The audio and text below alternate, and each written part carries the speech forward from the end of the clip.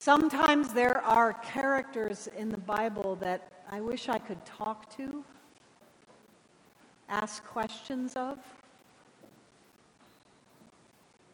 One of them is Herodias, the woman who wanted the head of John the Baptist put on a platter. What was going through her mind? I would ask her, what was your childhood like? When did you realize that as a girl, you would be owned? When did you realize that you would never be free? And when did you realize that you were beautiful?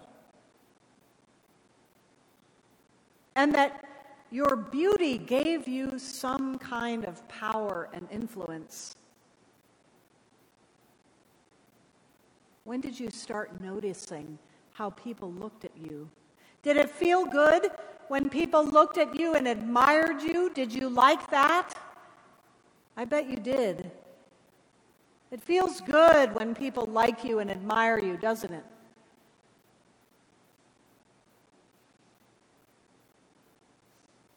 I wonder what it was like for you when the king's brother, Philip, picked you to be his wife.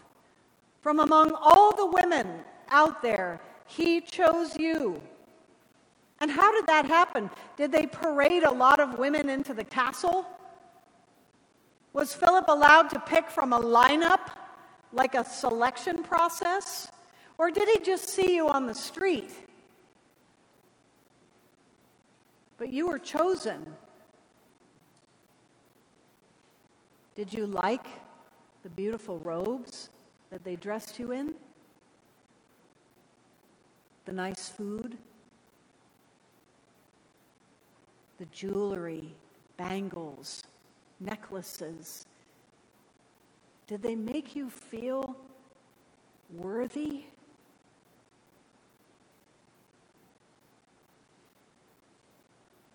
And then I wonder what it was like for you when Herod the king started looking at you. And you were already married, but you were married to the king's brother, and you know, when you start wanting stuff and longing for stuff and appreciating nice things, it seems like it's never enough.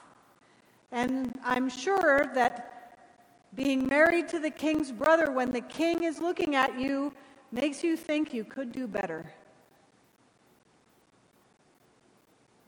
Did you look back? Did you encourage him?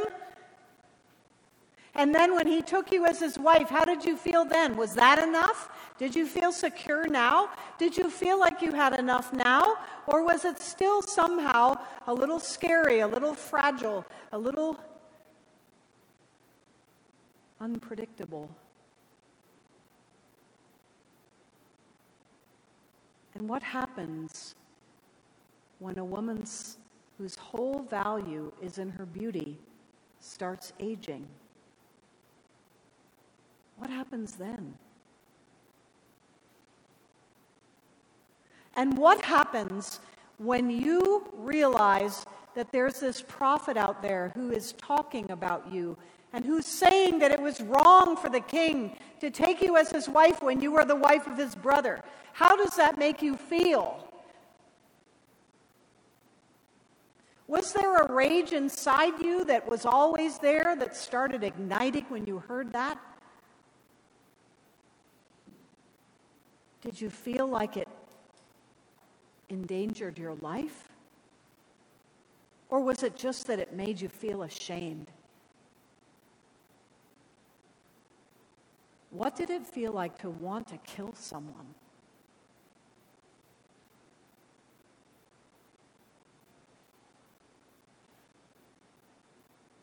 When you heard that your husband, who was the king but was rather weak, that he was holding a big birthday party, and that he wanted your teenage daughter to dance in front of all of his friends when they were drunk? How did you feel about that?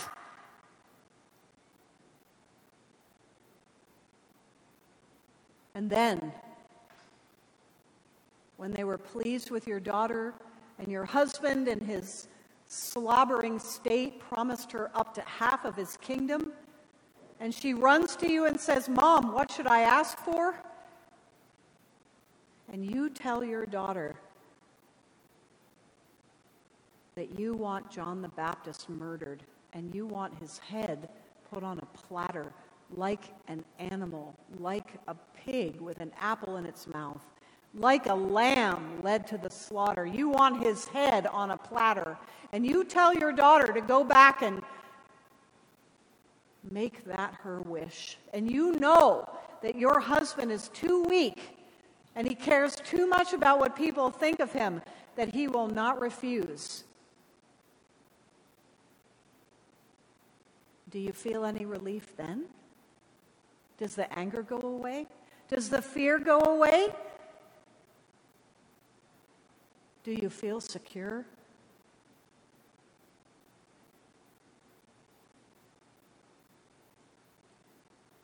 What happens to us, my friends, when we care so much about what other people think of us? What happens when our reputation or what people are saying about us matters more to us than what God thinks?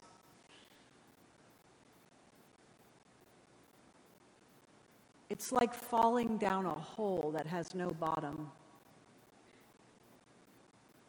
When you try to please people, you realize that you can never please everyone, can you? You could run around all day like a chicken with your head cut off trying to please everybody, and still someone would be mad, wouldn't they? Because everybody has different opinions. We can become enslaved to this notion that what people thinks about us defines us. It can hold us in a kind of bondage. Oh, I don't want to upset you. I don't want to hurt your feelings. I want you to think well of me. I don't want to make people angry. I want people to think that I'm successful, that I'm beautiful, that I'm smart. And where does it end?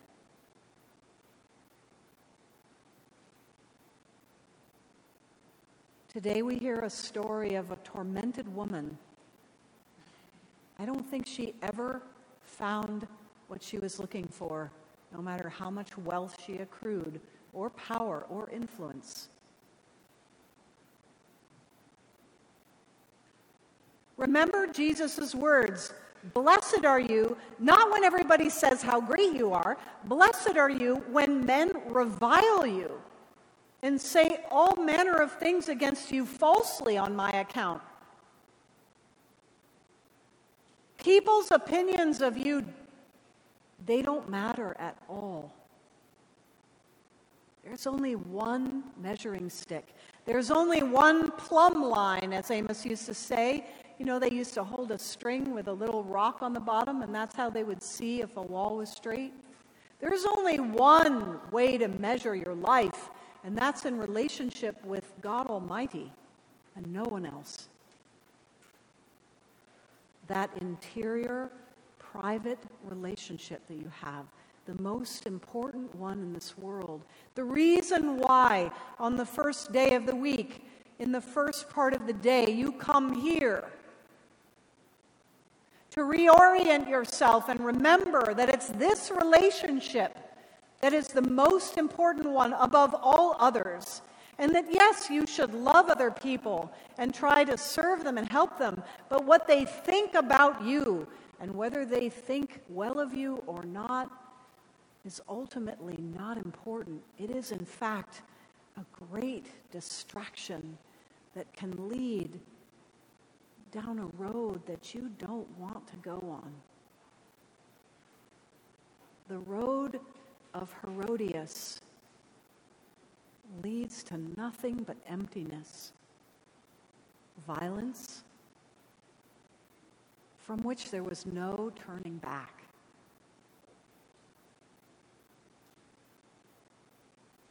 And so we come here every week. Whether we feel good or not, we come here and we look at the plumb line. We remember who we are. We try to write our lives again and make sure that we do things for God and for no one else. And from this place, we get back onto the right road. Don't be distracted, my friends, in this crazy world by how many likes you have on Facebook or Instagram or Twitter. Just remember the plumb line. That's where it's at. Amen.